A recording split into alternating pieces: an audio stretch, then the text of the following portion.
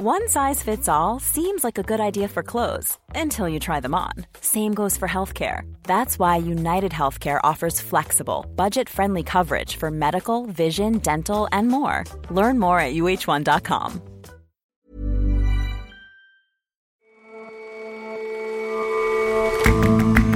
Hello and welcome to The Intelligence on Economist Radio. I'm your host, Jason Palmer. Every weekday, we provide a fresh perspective on the events shaping your world.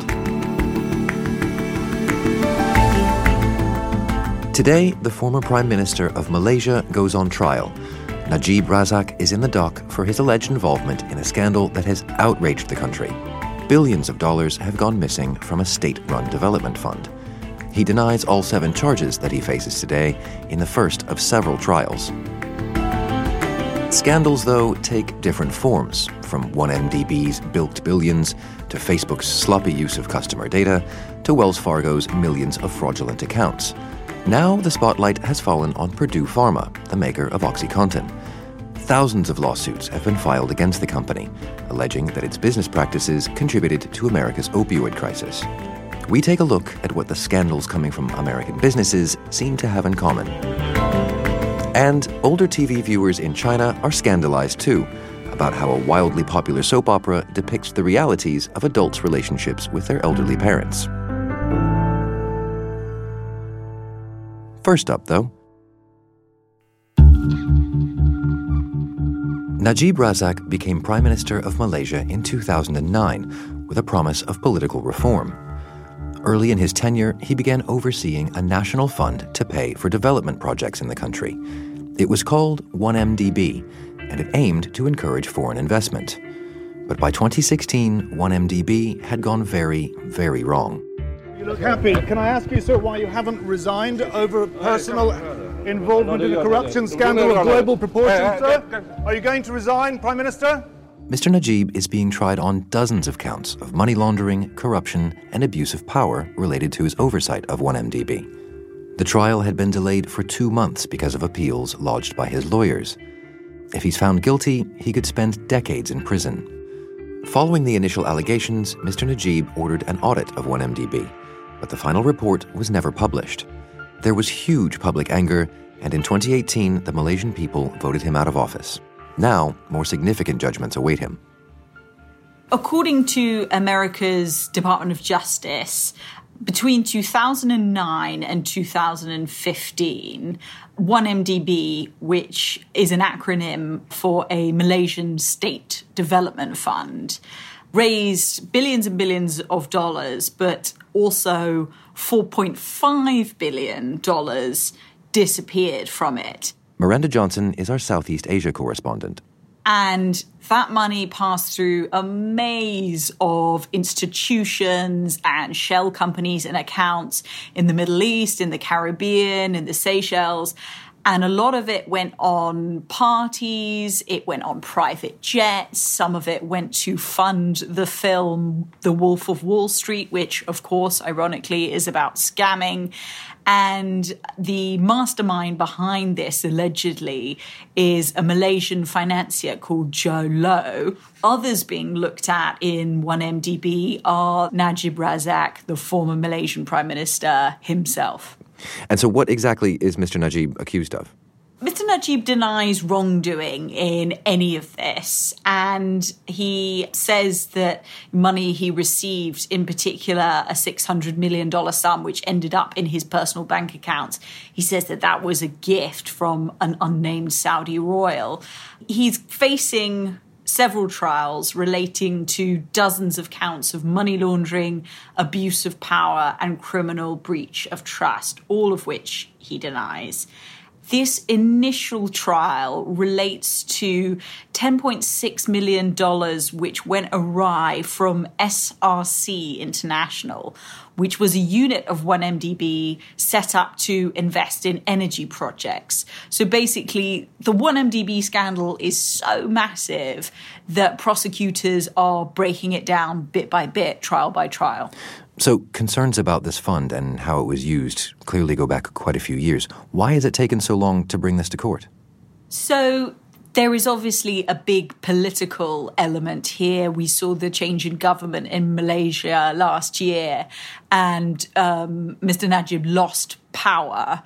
And under his administration, a lot of investigations into the larger 1MDB scandal were squashed.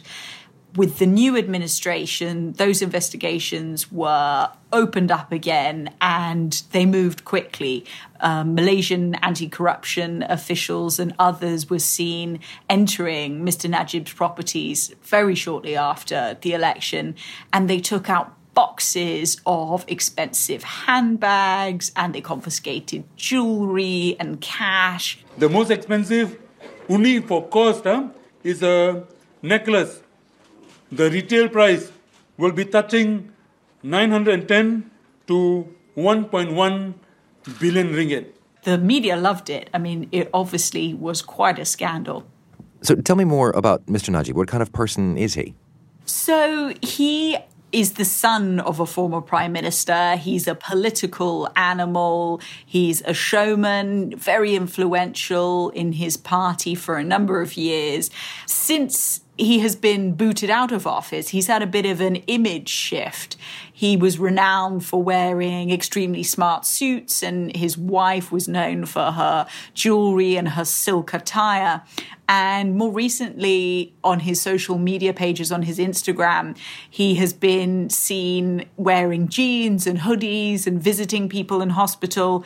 And he's trying to generate a larger movement around him and around sympathy for him, for the way he's being treated. Recently, he recorded a version of the 1970s soul ballad by the Manhattans called Kiss and Say Goodbye.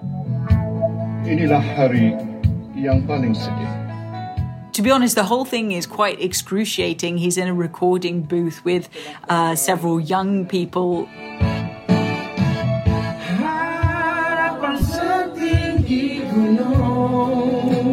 He translates the lyrics into Malay and adapts them in a bid to redeem himself before Malaysians and around the 1MDB scandal.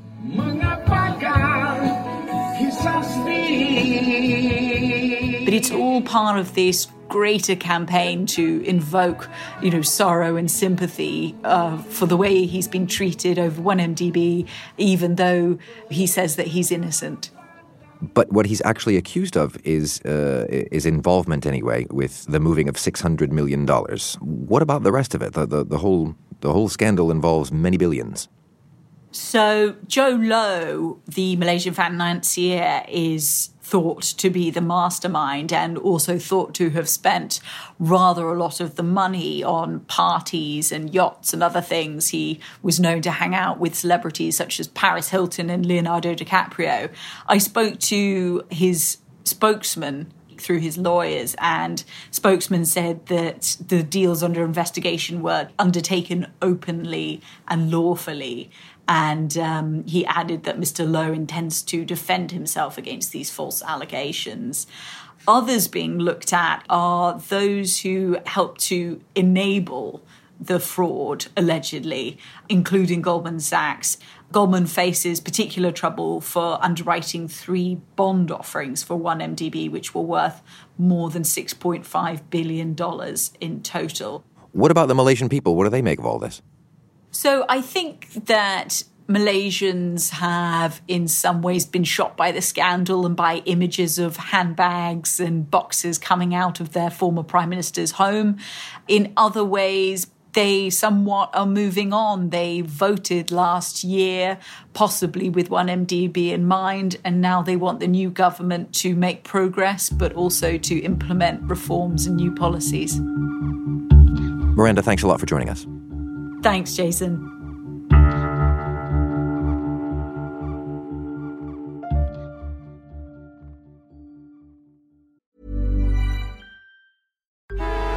Traffic jams, tailgating, pile-ups. Ugh, the joys of driving. How could it get worse? The federal government wants to have a say in what you drive. That's right. The Biden administration's EPA is pushing mandates that would ban 2 out of every 3 vehicles on the road today. Don't let Washington become your backseat driver. Protect the freedom of driving your way. Visit EnergyCitizens.org. Paid for by the American Petroleum Institute.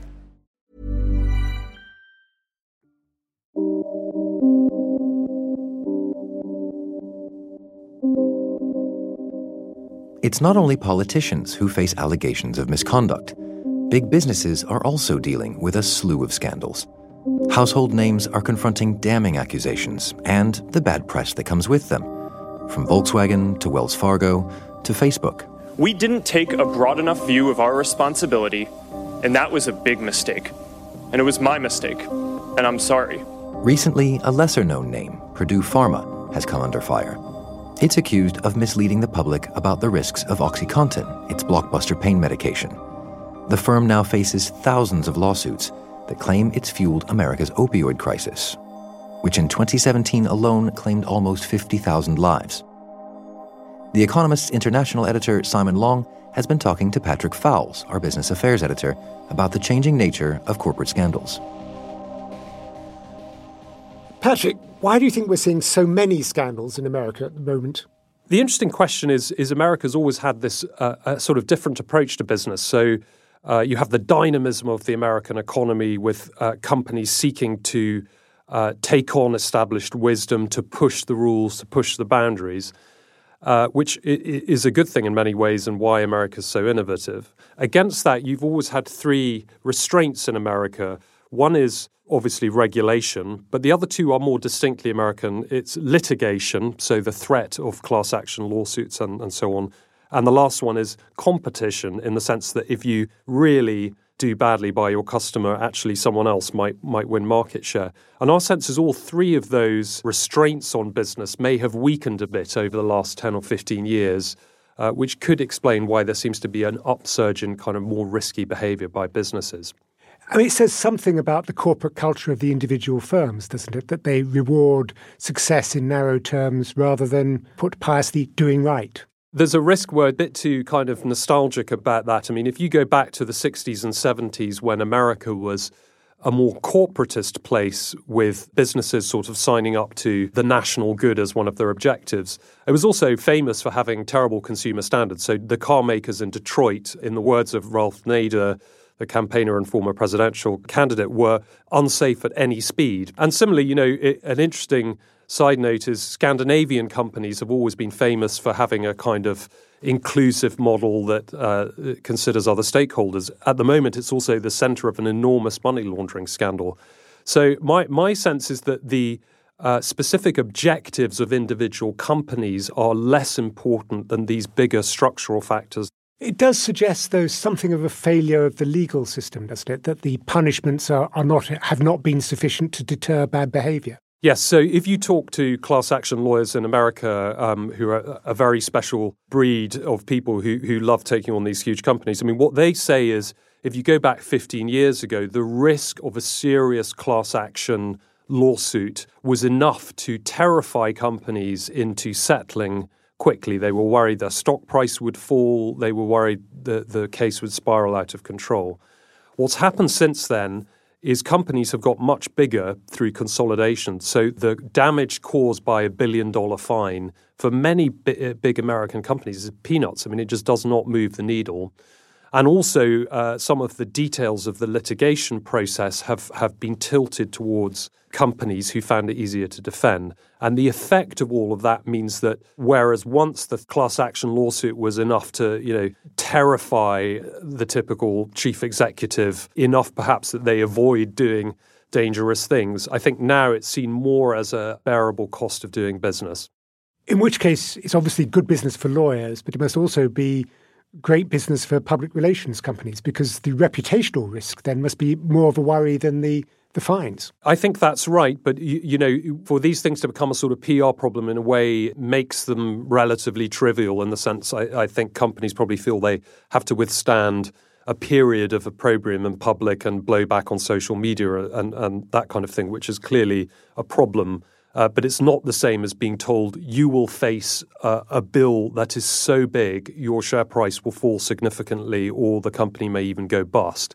And that's the difference between having a few unpleasant weeks and having an existential crisis. And I suppose we're bound to hear, as one often does, complaints that not enough business people go to jail. In the crisis of the 1990s, the accounting crises, you did actually see big figures go to prison, and a couple of the executives at Enron were probably the most famous example of that. The financial crisis, roughly 10 years on, didn't really, somewhat amazingly, to be honest, result in a big figure going to jail. It's possible that this new outbreak of crisis in America could result in sort of criminal charges of some kind happening. That's very hard to predict. But one thing is clear, it's happening at a time when the mood of the public towards big business is probably more hostile. There's a sense the system doesn't work. And that's the kind of febrile atmosphere that these corporate incidents are taking place in. And what about ownership, though? I mean, we're seeing Purdue Pharma, family-held concern, in trouble, and as well as a lot of huge listed companies. It's hard to generalize. And again, I think anti-capitalists might argue that private ownership is inherently unethical. But if you look at one of the biggest European scandals, Volkswagen, it has a significant government in Germany as a major shareholder, and it also has workers on its board. So I think you can have scandals in all forms of businesses. To me, it's not the corporate form that necessarily causes scandals, but more the kind of broader framework that society puts around businesses to try and temper their appetites for risk. Patrick, thanks very much. Thank you very much. You can hear more about what's going on with Purdue Pharma and about the members of the Sackler family who own it on Money Talks, the business and finance show from Economist Radio. Find it wherever you listen to podcasts. In their glossy way, soap operas do reveal some truths about a society, about its fears and ambitions, its view of itself. But sometimes they can expose tensions, confronting deeply held values.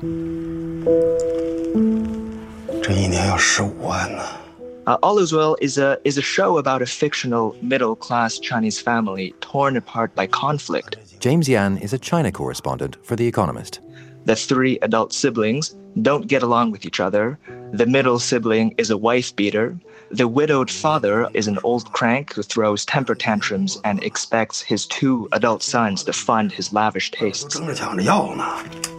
The two sons, unsurprisingly, are not too happy about this. I mean, it sounds like a sort of fairly standard issue family TV drama.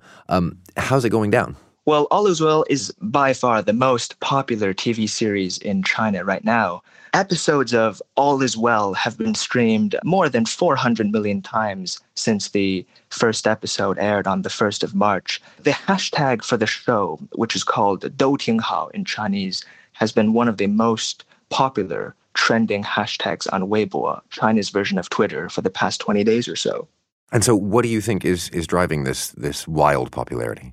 Well, I think a couple reasons. The show stars one of China's most famous actresses, Yao Chen. Unlike many Chinese TV shows, this show makes a bigger point about Chinese society.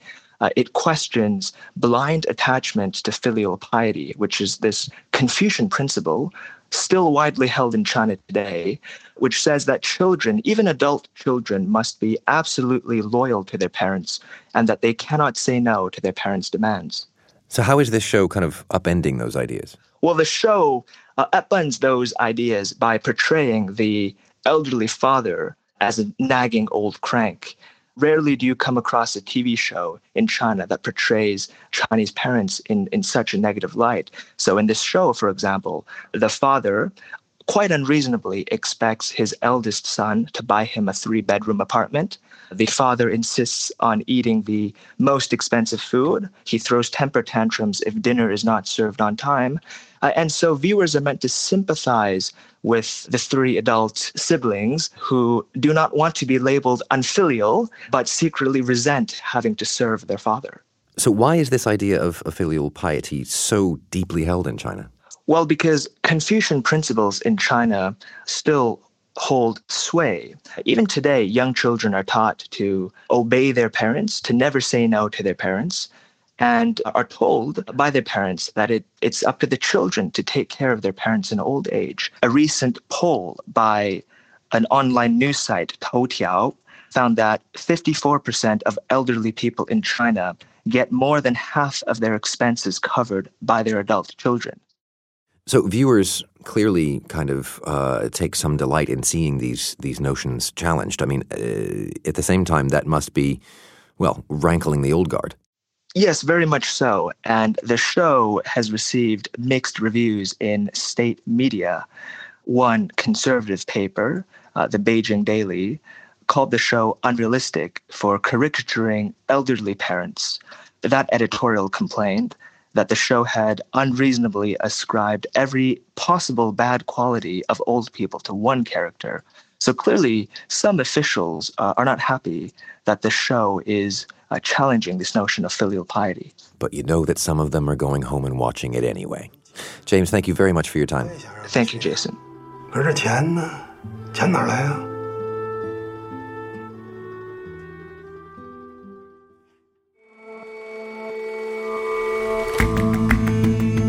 That's all for this episode of The Intelligence. If you like us, give us a rating on Apple Podcasts. And you can subscribe to The Economist at economist.com/radio offer. 12 issues for $12 or £12. See you back here tomorrow.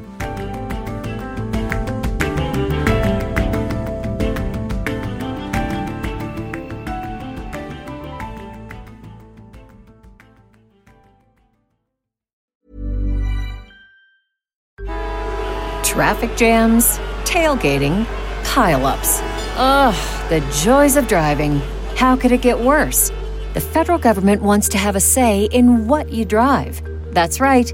The Biden administration's EPA is pushing mandates that would ban 2 out of every 3 vehicles on the road today. Don't let Washington become your backseat driver. Protect the freedom of driving your way. Visit EnergyCitizens.org. Paid for by the American Petroleum Institute.